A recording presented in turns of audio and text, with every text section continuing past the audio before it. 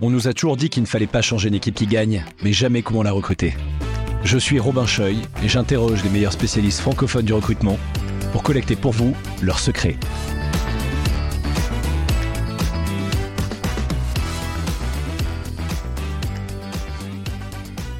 Bonjour tout le monde, bonjour Vanessa. Bonjour Robin. Ravi de t'accueillir aujourd'hui sur une équipe qui gagne. On est en personne, on est à Amsterdam puisqu'on a profité du Sourcing Summit à Amsterdam pour enregistrer cet épisode. On avait déjà échangé avant, notamment parce que tu avais partagé ton livre blanc qui est un recueil d'articles que tu as écrit et dont on va parler aujourd'hui. Donc on va parler ensemble des grandes tendances dans le recrutement tech. Et peut-être pour te présenter assez rapidement, donc tu es Chief Talent Officer du groupe SFEIR. SFEIR, c'est une entreprise de conseil dans le numérique de 900 personnes, collaborateurs et collaboratrices, dont 800 en tech, donc vraiment développeurs, tech lead, architectes. Vous êtes très sélectif dans le recrutement. Et donc, vous avez beaucoup de facilité ensuite à placer les personnes que vous recrutez chez vos clients. Mais la grosse difficulté, c'est surtout de recruter ces personnes-là. Donc, le recrutement, c'est vraiment une dimension extrêmement importante, qui est de grande force. Et donc, toi, tu fais à la fois cette représentation. Donc, à la fois, tu animes la communauté des recruteurs chez SFEIR, une vingtaine de personnes, c'est ça ? Oui. Tu représentes aussi la fonction de recrutement au comité de direction, à tel point c'est important. Et tu es aussi impliqué dans l'opérationnel, parce que tu as aussi travaillé sur les recrutements opérationnels récemment. Oui. Donc, tu as vraiment cette vision assez large. Et également, et donc, où est-ce que tu te trouves maintenant vers tout ça ? Tu rédiges beaucoup aussi de contenu, dont ce fameux livre blanc sur le recrutement dont on va parler aujourd'hui. Et en particulier, donc, tu as une approche assez prospective de comment est-ce qu'on se prépare. Le recrutement est tellement important pour se faire, de comment on se prépare aux prochaines grandes tendances. Donc, quelles sont les tendances à venir d'ici 2025 ? On va parler évidemment de l'IA, mais on va parler aussi d'autres choses. Donc, non seulement quelles sont les tendances que toi, tu as isolées et identifiées dans ce livre blanc, mais également comment est-ce qu'on se prépare à ces tendances-là. Est-ce que j'ai oublié quoi que ce soit dans la présentation ? Écoute, tout va bien. ça semble à peu près clair. Est-ce que tu veux parler... Donc, je sais que vous avez lancé une nouvelle entité qui s'appelle aussi We Envision. C'est notamment à travers We Envision que tu fais beaucoup de contenu, donc j'encourage les gens à regarder, c'est écrit W-E-N-V-I-S-I-O-N. Est-ce que tu veux dire un mot dessus Non, c'est une entité qui est une entité de conseil en stratégie IT. Et donc, on recrute des très gros profils dans la tech qui vont ensuite aller faire du conseil auprès des COMEX, des DSI, sur des transformations digitales des entreprises. Voilà. Ok. Comment est-ce que tu en es arrivé donc à faire un peu plus de contenu ? Comment est-ce que tu as fait ta recherche sur les grandes tendances dans le recrutement ? Et ensuite, on va parler de ces grandes tendances justement que tu as identifiées. Alors, la manière dont je fais beaucoup de veille. Et notamment, je suis Ugly, qui est sa newsletter. Et j'ai également identifié des personnes aussi dans la Silicon Valley, aux États-Unis, afin d'être au courant de tout ce qui se passe. Et ensuite, j'ai un terrain de jeu énorme chez nous, puisqu'il y a une vingtaine de recruteurs et recruteuses sur des secteurs extrêmement pénuriques. Et donc, du coup, c'est vraiment une possibilité de pouvoir tester des choses. En plus, on a une culture d'entreprise de liberté, responsabilité, test and learn, où notre direction nous permet d'essayer des choses. Même si ça fonctionne pas, c'est pas grave. Donc, un terrain de jeu vraiment propice aussi à l'open source, au travail collaboratif, voilà. Ok. Donc, à la fois un peu cette veille et les tests l'expérimentation toi-même. Si on va directement donc dans les grandes tendances identifiées, alors forcément, je pense que quand on parle de tendances dans le recrutement aujourd'hui, on parle forcément d'IA générative. Mais avant même ça, ce qui est intéressant, je trouve, c'est qu'il y a des vraies tendances identifiées dans le changement du marché de l'emploi. Donc la première, par exemple, des grosses tendances que tu remarques et tu sens une vraie progression dans ce sens-là, c'est l'allègement des compétences qui sont requises à l'embauche, qui vient d'une nouvelle structure du marché du travail aussi. Est-ce que tu peux nous en dire un peu plus, ce que tu as vu, toi, dans à la fois ta veille et puis votre propre expérience chez SFEIR ? Oui, absolument. On n'a qu'à regarder un petit peu les offres d'emploi et on voit souvent qu'il y a des fiches de postes avec un listing de compétences très important. Et aujourd'hui, on assiste à un changement de mindset. C'est-à-dire qu'on va recruter pour des compétences et des capacités plutôt que sur les performances passées.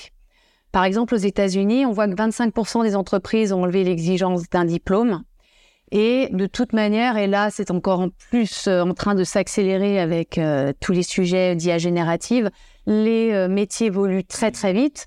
Alors nous, dans le secteur de SFEIR, c'est encore pire. L'employabilité, elle est de 6 mois. Il faut tout le temps être à jour.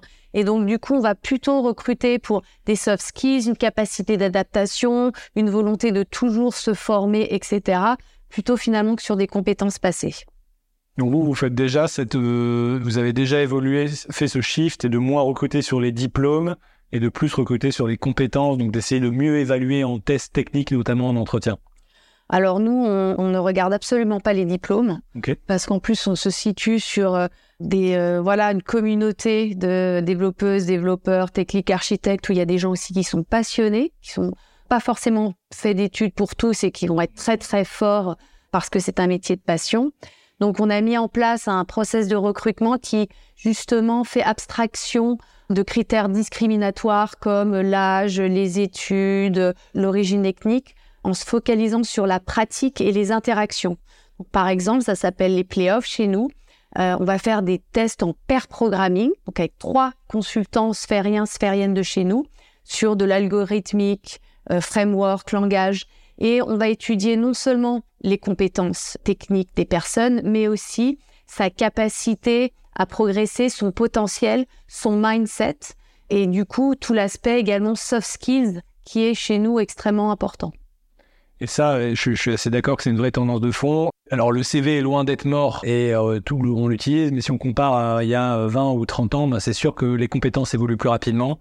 Aujourd'hui, typiquement, les bootcamps de formation code, ça n'existait pas il y a même 10 ans en France. Et donc, je suis complètement d'accord avec ce point. Et ça me refait penser à un autre podcast qu'on a fait aussi avec Arnaud Bessanier sur les études dans le recrutement, apporter de la data dans le recrutement. Notamment, un des points que Arnaud soulignait, c'est que l'âge n'était pas significatif de la performance. Donc, regardez le nombre d'années d'expérience, c'est pas forcément significatif de la performance, contrairement à des tests, comme tu dis, de pair programming. Donc voilà, j'invite toutes les personnes qui veulent avoir plus de données et de réfléchir de manière plus structurée et scientifique à leur recrutement à écouter cet épisode, qui était il y a quelques épisodes.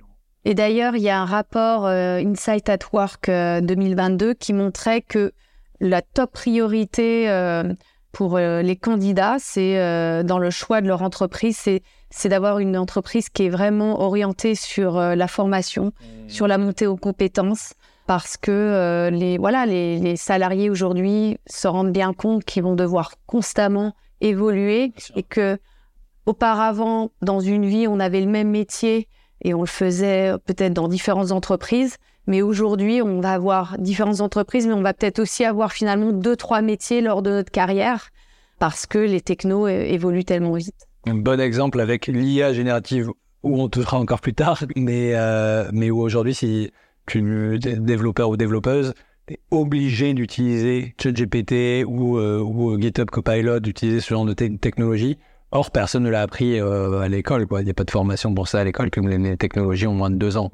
Oui, et typiquement, nous, on a lancé, c'est vraiment notre domaine, ça s'appelle les Tech Waves à destination des CIO et des CTO. Et en fait, les Tech Waves, c'est un livre blanc dans lequel on répertorie toutes les technologies impactantes pour l'IA générative. Et on en est déjà à la version 3. On le met à jour toutes les 6 semaines. Et c'est un document qui est en libre accès sur notre site web. Ah oui, c'est dingue. Et en même temps, je comprends parce que le livre blanc d'il y a 6 mois est probablement complètement caduc aujourd'hui. Donc ça, c'est une vraie tendance de fond, l'allègement des compétences, l'approche qui est vraiment beaucoup plus sur la formation que sur on prend une personne telle qu'elle et qui va rester pendant 10 ans. Une des grosses tendances que tu identifies aussi, c'est le recours à l'externalisation et au RPO en particulier dans le recrutement. Ça, c'est absolument quelque chose qu'on a vu en particulier avec le ralentissement dans les recrutements tech des 6-12 derniers mois. Donc, en fonction de quand les personnes écouteront cet épisode, sera peut-être moins pertinent. Mais avec un ralentissement dans le recrutement tech, on sent que les entreprises vont plus facilement faire recours à de l'externalisation en se disant, en fait, c'est un peu un levier provisoire. J'ai besoin de recruter à fond pendant 3-6 mois, donc je rajoute cette ressource supplémentaire. J'en aurais peut-être pas forcément besoin à long terme. Et je pense aussi, je suis assez d'accord avec toi, je pense que tu vas nous expliquer, mais que c'est une tendance qui va durer parce que il y a eu des phases de réduction des équipes de recrutement, de gens qui avaient des énormes équipes de recrutement et qui finalement n'avaient plus besoin de recruter. Ils se rendent compte que c'est peut-être plus logique d'avoir une partie de l'équipe de recrutement internalisée, mais aussi une partie qui est externalisée qu'on peut ajuster en fonction des besoins. Oui, et alors aux États-Unis, il y a cette mouvance et donc il y a de fortes probabilités que ça va arriver en Europe. C'est que des fois, dans les entreprises, il y a des gros volumes de recrutement sur certains métiers. Et donc, du coup, l'idée, c'est d'avoir peut-être des recruteurs in-house pour des postes plus stratégiques. Et qu'en revanche, quand il y a des très gros volumes de recrutement sur certains types, c'est de s'adresser à des agences externes qui, du coup, aux États-Unis, aujourd'hui, sont verticalisées.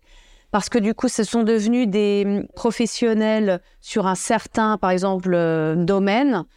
J'en sais rien, des commerciaux, des métiers col bleu. Et donc, derrière, ils vont créer des viviers, avoir plein d'outils aussi d'automation pour dire, je suis spécialisé sur tel métier, venez me voir, j'ai cette expertise-là.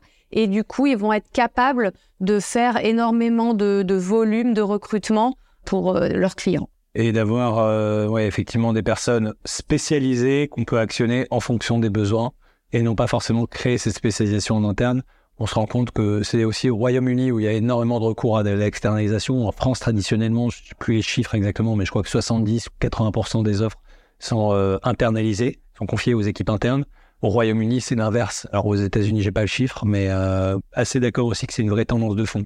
Ça permet d'alléger la charge de travail justement des équipes internes sur ces recrutements-là qui prennent du temps et où finalement les équipes internes vont pas être peut-être très efficaces, afin que les équipes internes puissent se focaliser sur des recrutements, des jobs à plus forte valeur ajoutée dans l'entreprise. Et puis variabiliser aussi les coûts, quoi. Forcément. Oui.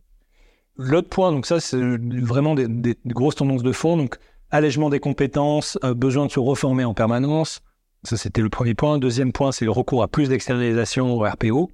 Les trois autres points que tu évoques sont quand même assez liés, je trouve, vont ensemble. Donc on parle beaucoup forcément de l'utilisation des technologies et de l'automatisation, donc ça a toujours été le cas. Tous les métiers sont toujours susceptibles d'avoir plus de technologie et d'automatisation, mais en particulier en ce moment avec l'IA générative, ChatGPT, etc., qui est couplé avec une importance accordée au marketing.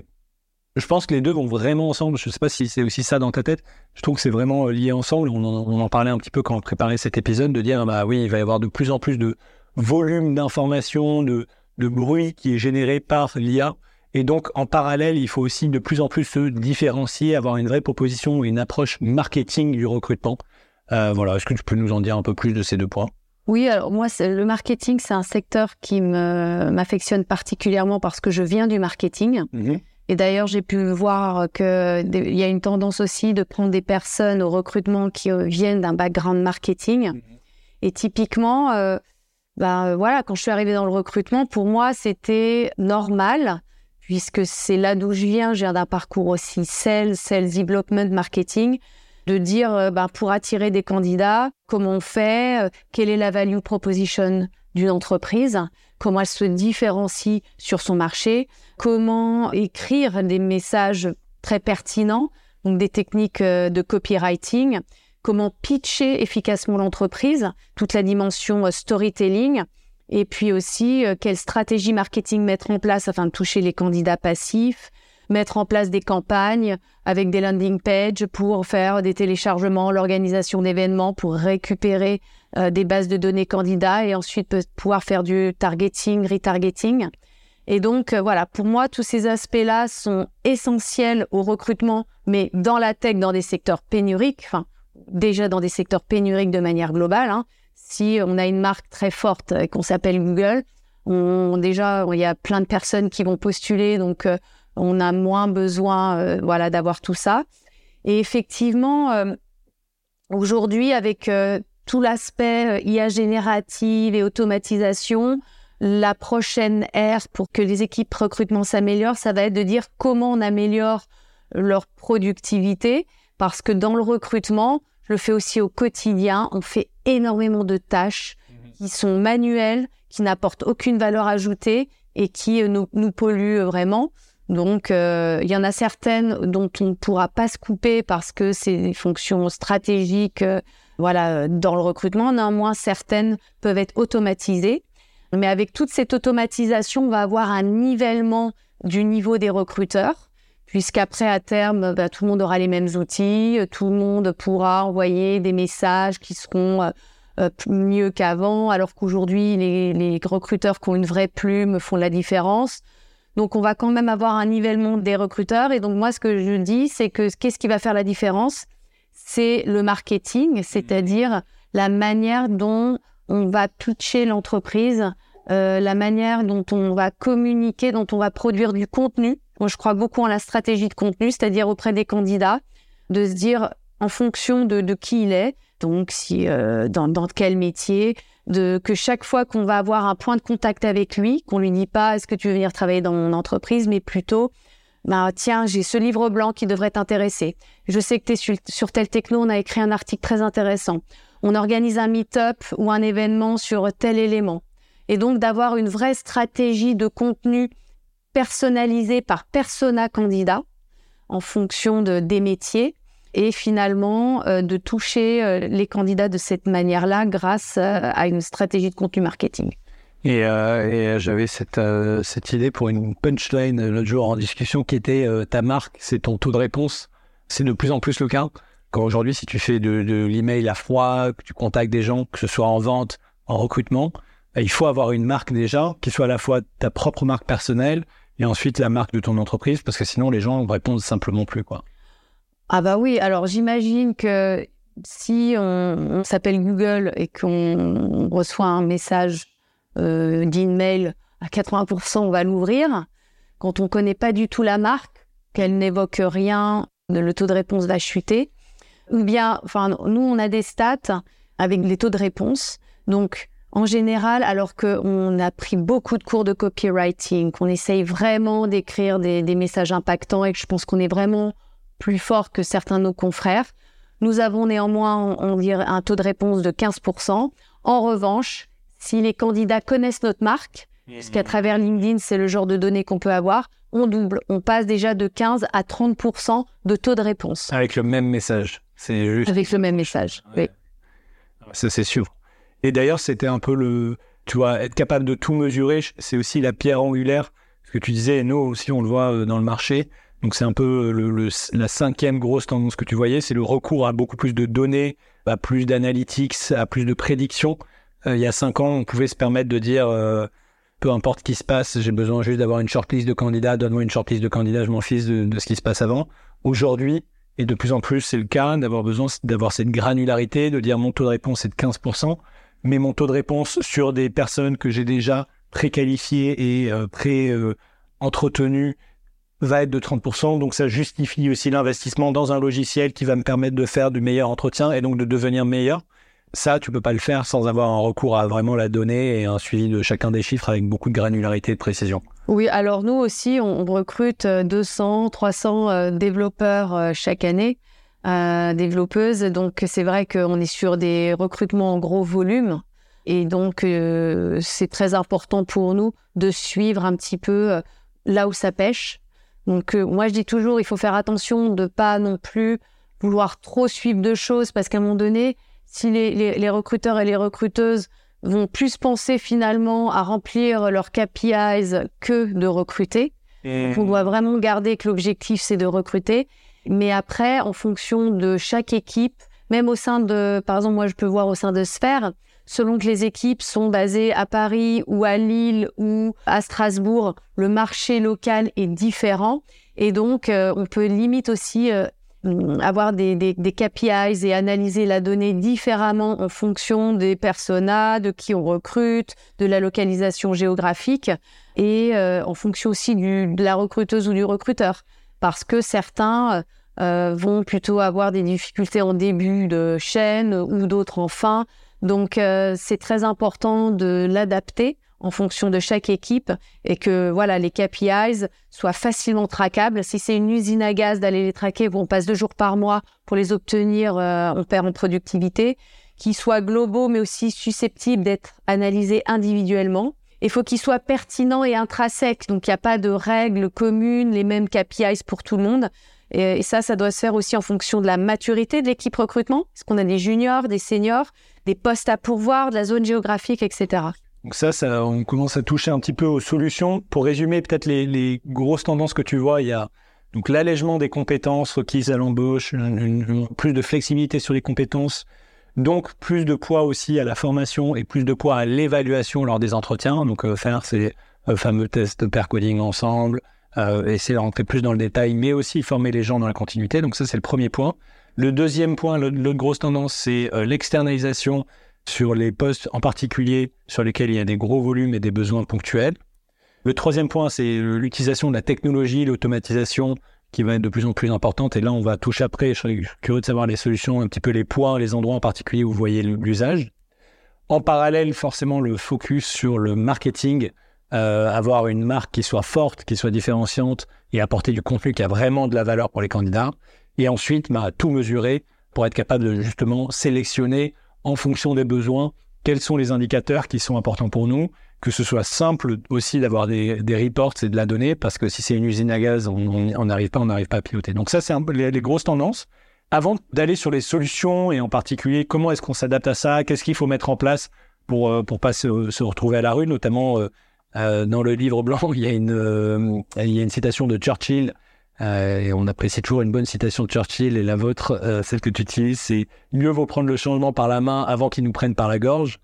Est-ce que tu as vu d'autres tendances qui sont peut-être secondaires ou moins importantes que tu as envisagé de rajouter dans cette liste? Tu vois, bon, alors 5, c'est toujours un bon chiffre, on tombe sur des chiffres, mais tu vois, si ça avait été 6 ou 7, est-ce qu'il y aurait eu d'autres tendances que tu voyais dans le fond, que ce soit encore une fois de toi, ta veille, ou votre quotidien chez SFEIR? Moi, très clairement, quand j'avais écrit cet article, il n'y avait pas encore l'avènement de l'IA générative. Mm-hmm. Donc là, il y a un très, très gros sujet sur quel est l'impact de l'IA générative dans la fonction recrutement. Et ça, c'est très clairement la tendance qui est du coup très couplée à... Là, j'ai fait un séminaire, on a organisé un séminaire avec les responsables recrutement il y a 15 jours chez nous. Et donc, la thématique de notre séminaire, c'était IAG, donc intelligence artificielle et intelligence émotionnelle. Donc, la grande tendance, ça va être de dire comment, du coup, on devient plus productif et on enlève toutes ces tâches sans valeur ajoutée. Et donc, notre métier l'est déjà, mais va évoluer encore plus sur les soft skills des recruteurs et des recruteuses, sur tout l'aspect créer du lien, proximité, psychologie, intelligence émotionnelle. Et donc, il va vraiment falloir, ça va être vraiment les deux axes prépondérants au niveau des hard skills, comment utiliser l'IA générative comme un assistant pour nous permettre de multiplier, d'améliorer énormément notre productivité, et en parallèle, comment je développe encore plus mes qualités, mon intelligence émotionnelle. Donc, d'après toi, la bonne manière de s'adapter, c'est...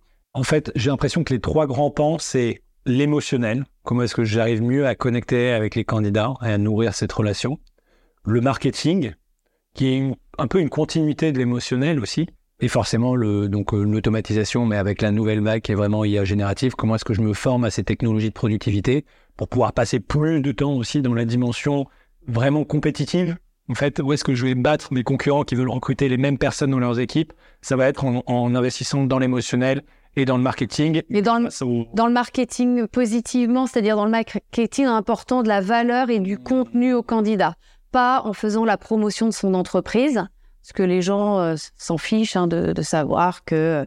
Mais dans l'aspect, j'ai un candidat, j'ai bien cerné qui il est, j'ai bien cerné ses besoins, et comment... À chaque fois que j'ai un point de contact avec lui, je lui apporte de la valeur qui va lui permettre, dans sa sphère professionnelle, d'avoir un éclairage, d'apprendre quelque chose, de s'améliorer.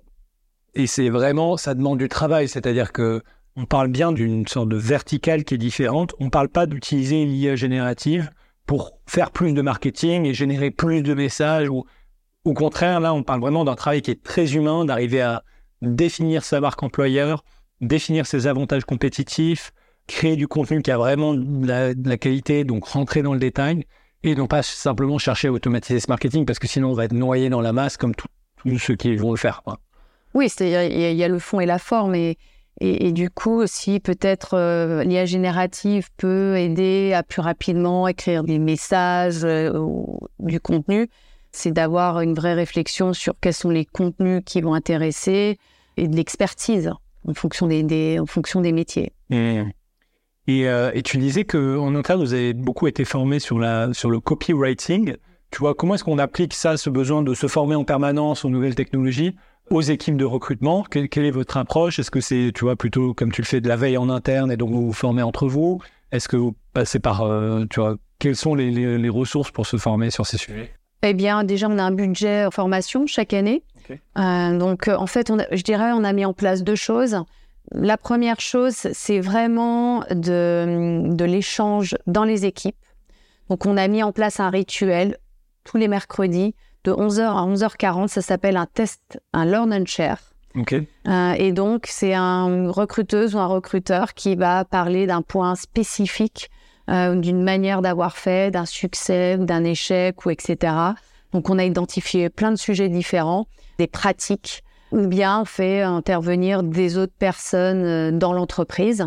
Et ça, je dirais que les recruteuses et les recruteurs aiment beaucoup parce qu'ils ont vraiment, ils ont un retour d'expérience de personnes qui font exactement le même métier dans le même contexte. Donc, ça leur parle énormément. Donc, on a ça. Ensuite, une fois par an, sur les 20 personnes, en général, on est 5 à venir au SOSU, donc ici à Amsterdam. Et ça, pour nous, c'est vraiment une manière de sortir de son quotidien et de voir les tendances, de revenir avec des nouvelles pratiques. Et on sait que ça va faire son chemin et ça va nous aider dans notre progression. Et également, on fait intervenir des personnes externes. On a une fois Guillaume Alexandre qui est venu nous faire un bootcamp pendant 2 jours. L'année dernière, j'avais demandé à Laurent Brouard de venir faire une formation sur le storytelling. Donc, en fait, on identifie des sujets comme ça qui vont être cruciaux dans le développement des équipes. Et l'idée, c'est d'avoir aussi des personnes externes.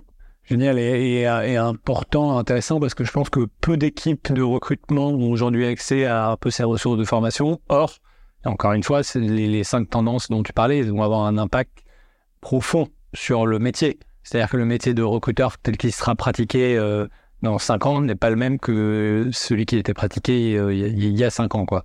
Et donc, besoin de s'adapter et se former.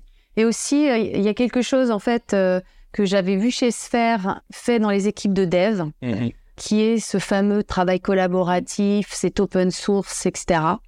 Et c'est vrai qu'en le mettant en place dans une équipe recrutement, c'est incroyable parce que, exemple, là, on a créé un fichier collaboratif pour des prompts, pour nous aider dans le sourcing. Génial. Donc finalement, moi, j'en mets un qui me semble pertinent. Tout le monde en met un, du coup, j'ai accès à 19 autres. Donc, ça nous permet, je trouve que d'avoir 20 personnes qui ne se retrouvent pas en concurrence et qui se disent, voilà, je vais partager quelque chose, mais en échange, il faut aussi que les autres partagent. Ça nous permet d'avoir 20 fois plus d'idées, finalement. Et à ce sujet, est-ce que tu sais qu'on a fait une liste de prompts, nous aussi, qu'on partage publiquement? Donc, je l'enverrai si ça t'intéresse. Avec plaisir. Dans la liste, dans la description de l'épisode aussi. Et justement, donc on parlait de la préparation, à la fois sur le marketing, sur la formation, donc comment on se prépare à ces évolutions. Sur l'IA à proprement parler, donc on comprend l'enjeu d'investir dans le marketing pour se différencier, d'avoir vraiment cet axe différenciant fort.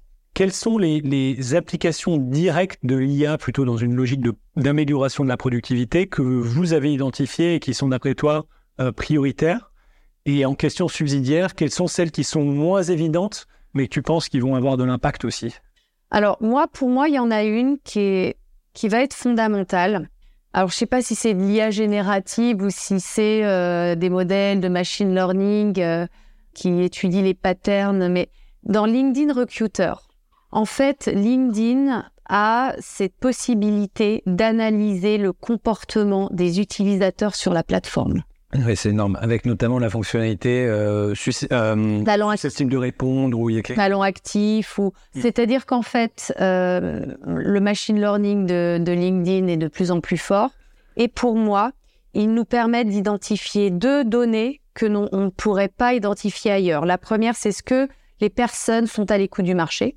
Parce que soit elles mettent effectivement « je suis à l'écoute du marché », mais là, elles le déclarent. Mais LinkedIn, en fait, analyse si finalement les personnes ont un comportement qui le laisse désirer, si elles changent un mot dans leur profil, si elles ont rajouté un CV, si elles font partie d'une entreprise où il y a des licenciements. Et si elles répondent aussi, je pense qu'elles regardent les messages échangés, et si une personne répond plus, elle remonte plus aussi. Voilà, si elles sont présentes sur la plateforme. Et ça, c'est tous des signaux faibles. Et en fait, pour nous, la question du timing en recrutement, c'est une valeur, mais clé. Parce qu'on peut faire identifier 100 personnes, passer des heures à leur écrire les messages les plus personnalisés. Si tu n'es pas dans une phase où tu as envie de changer, tu ne changeras pas. Alors, certains en écrivent, mais c'est très compliqué. Dans la tech, on sait qu'il y a à peu près que 15 à 20% des personnes uniquement qui sont à l'écoute du marché chaque année. Donc, si finalement, plutôt que d'avoir un travail ultra personnalisé sur 100, on le fait sur ces 15-20, pour nous, c'est de l'or. Or, aujourd'hui, comment on peut connaître cette question du timing ? Soit dans LinkedIn, soit quand des personnes mettent sur des job boards en ligne leur CV, sur la PEC ou autre. Mais nous, finalement, dans la tech, on n'utilise maintenant plus que LinkedIn, mais c'est aussi pour ça que les job boards sont intéressants, parce que finalement, les personnes vont mettre leur CV en ligne, c'est un signal comme quoi ils sont à l'écoute du marché. Donc, l'analyse, les prédictions faites sur la plateforme, ça c'est de l'IA, ça peut nous aider. Et aussi, finalement, par LinkedIn, mais on est de plus en plus enfermé sur LinkedIn. Donc, pour moi, c'est pas non plus une super nouvelle parce que tous les années, ils augmentent les prix et ils le savent, j'arrête pas de leur... voilà. C'est, LinkedIn, on a des pages entreprises, donc on communique dessus. Et pareil, ils ont mis en place des nouveaux spotlights qui permettent d'analyser si le profil connaît notre marque. C'est-à-dire si ils ont liké notre page, mais aussi s'ils ont liké un post de notre page, ou bien, effectivement, il y a aussi s'ils ont des contacts avec des personnes dans notre entreprise. Du coup, nous, qu'est-ce qu'on fait ? On a développé des programmes de employer advocacy. On encourage nos employés à être présents et de communiquer sur LinkedIn. Et d'ailleurs, ça y est, maintenant, la tech n'y était pas encore quelques années, mais maintenant, même les développeurs, on voit notre communauté communique énormément parce qu'aussi, ça participe à eux-mêmes leur personal branding et ça leur permet de leur donner de la visibilité auprès d'autres employeurs. Et donc, du coup, la boucle est bouclée sur LinkedIn, c'est-à-dire que finalement, grâce à ces filtres-là, nous, on va savoir ceux qui connaissent notre marque et nos taux de réponse doublent quand les personnes connaissent notre marque. Donc, grâce à cette IA, on va potentiellement savoir ceux qui sont à l'écoute du marché et qui connaissent notre marque. Et finalement, on arrivera à les intéresser 3 fois plus et d'aller 3 fois plus vite que de faire que du cold sourcing auprès de candidats qui ne nous connaissent pas. Et l'enjeu, il est, on se rappelle, les chiffres que tu donnais au début, quand quelqu'un connaissait votre marque, c'est à peu près 15%, c'est plutôt 30% de taux de réponse, et quand la personne ne connaît pas, c'est 15%. Donc, une fois qu'on a identifié ça, l'enjeu, il est moins de se dire comment est-ce que je recrute 5 personnes immédiatement pour ce mois-ci, mais il est plutôt de comment est-ce que j'étends mon panel de personnes qui connaissent la marque, comment est-ce que j'augmente le nombre de personnes sur qui je vais avoir 30% de taux de réponse pour le jour où j'ai besoin d'avoir un recrutement, je puisse accélérer et contacter uniquement ces personnes-là plutôt que de devoir contacter les gens qui ne me connaissent pas et avec qui c'est difficile. C'est ça, c'est-à-dire qu'on va devoir faire un travail de fond pour augmenter le pool de candidats qui potentiellement nous connaissent et ont une belle image de notre marque. Et c'est là où interviennent les outils d'automation et où pour moi, le prochain step, c'est vraiment d'avoir des outils d'automatisation des échanges avec les candidats. D'un point de vue marketing, on dit que pour que quelqu'un s'intéresse à une marque, que ce soit pour acheter un produit ou aller travailler pour une entreprise, il faut avoir au moins 8 points de contact avec cette marque-là. Donc, ça peut être d'assister à un événement, de lire un article, d'être en contact avec un recruteur, etc., etc. Donc, comment on fait pour que dans le temps, on identifie des candidats, des profils qui sont très pointus par rapport à ce qu'on recherche et quelle stratégie on met en place pour développer nous-mêmes au recrutement la marque employeur auprès de ces candidats-là et avec des outils type HireSuite, Sourcewell, il y en a plein qui existent sur le marché. Surtout HireSuite, d'ailleurs. Surtout HireSuite. On va pouvoir, en fait, mettre en place des scénarios où finalement, on va dire, tiens, premier point de contact, on invite la personne sur LinkedIn. 3 jours plus tard, on lui envoie un message et nous, on travaille avec les équipes marketing pour que à chaque fois qu'il y ait un échange, il y ait un contenu de qualité qui soit mis en avant. Sinon, ça va être considéré comme du spam et ça sera contre-productif pour la marque employeur. Donc ça peut fonctionner uniquement si on est ultra quali dans l'approche. Donc un livre blanc, puis ensuite d'avoir une relance, peut-être avec de l'humour une semaine plus tard. Ensuite, 1 mois plus tard, d'envoyer un événement. Ensuite, de mettre en place un point de contact personnel. Enfin, voilà. Et grâce à ça, finalement, quel sera le métier du recrutement ? Finalement, tous les jours, il aura une liste, parce que c'est en général des outils semi-automatisés, avec tiens, voilà les 20 candidats que tu avais mis dans les scénarios que tu dois contacter aujourd'hui. Et moi, je dirais même, comme le gros du travail a été mâché, de encore rajouter une petite personnalisation, une phrase de personnalisation à chaque fois, que ce soit là le métier du recruteur. Ensuite, ça va être d'identifier des nouveaux profils qu'on va remettre dans ces fameux flows. Et finalement, le recruteur reprend la main quand un candidat répond, que ça soit par email, par messagerie, etc. À partir du moment où le candidat répond, là, l'échange s'instaure. Et il faut que là, les équipes recrutement soient super fortes dans l'aspect commercial, relationnel, découverte des besoins, storytelling, comprendre les leviers des candidats, surtout cet aspect humain du recrutement. Et aussi le closing, la dimension vraiment closing. Comment est-ce qu'on convertit les gens ? Oui, et ça d'ailleurs, j'ai vraiment envie d'aller écouter les podcasts que tu as fait. L'épisode 28, justement. Donc, je regardais sur le closing, il y a l'épisode 28 avec Salima de Publicis qui est super. Et on a aussi, donc je parlais tout à l'heure de l'épisode avec Arnaud Bessanier, je vérifie, c'est l'épisode 34. Ok. Voilà, donc beaucoup de devoirs, mais en même temps intéressant. Merci beaucoup pour avoir partagé ça. On mettra le lien vers les différentes ressources mentionnées, le site de We Envision, le livre blanc, c'était également OK. Avec plaisir. Et puis on continuera à suivre ton contenu. Merci Vanessa. Merci Robin.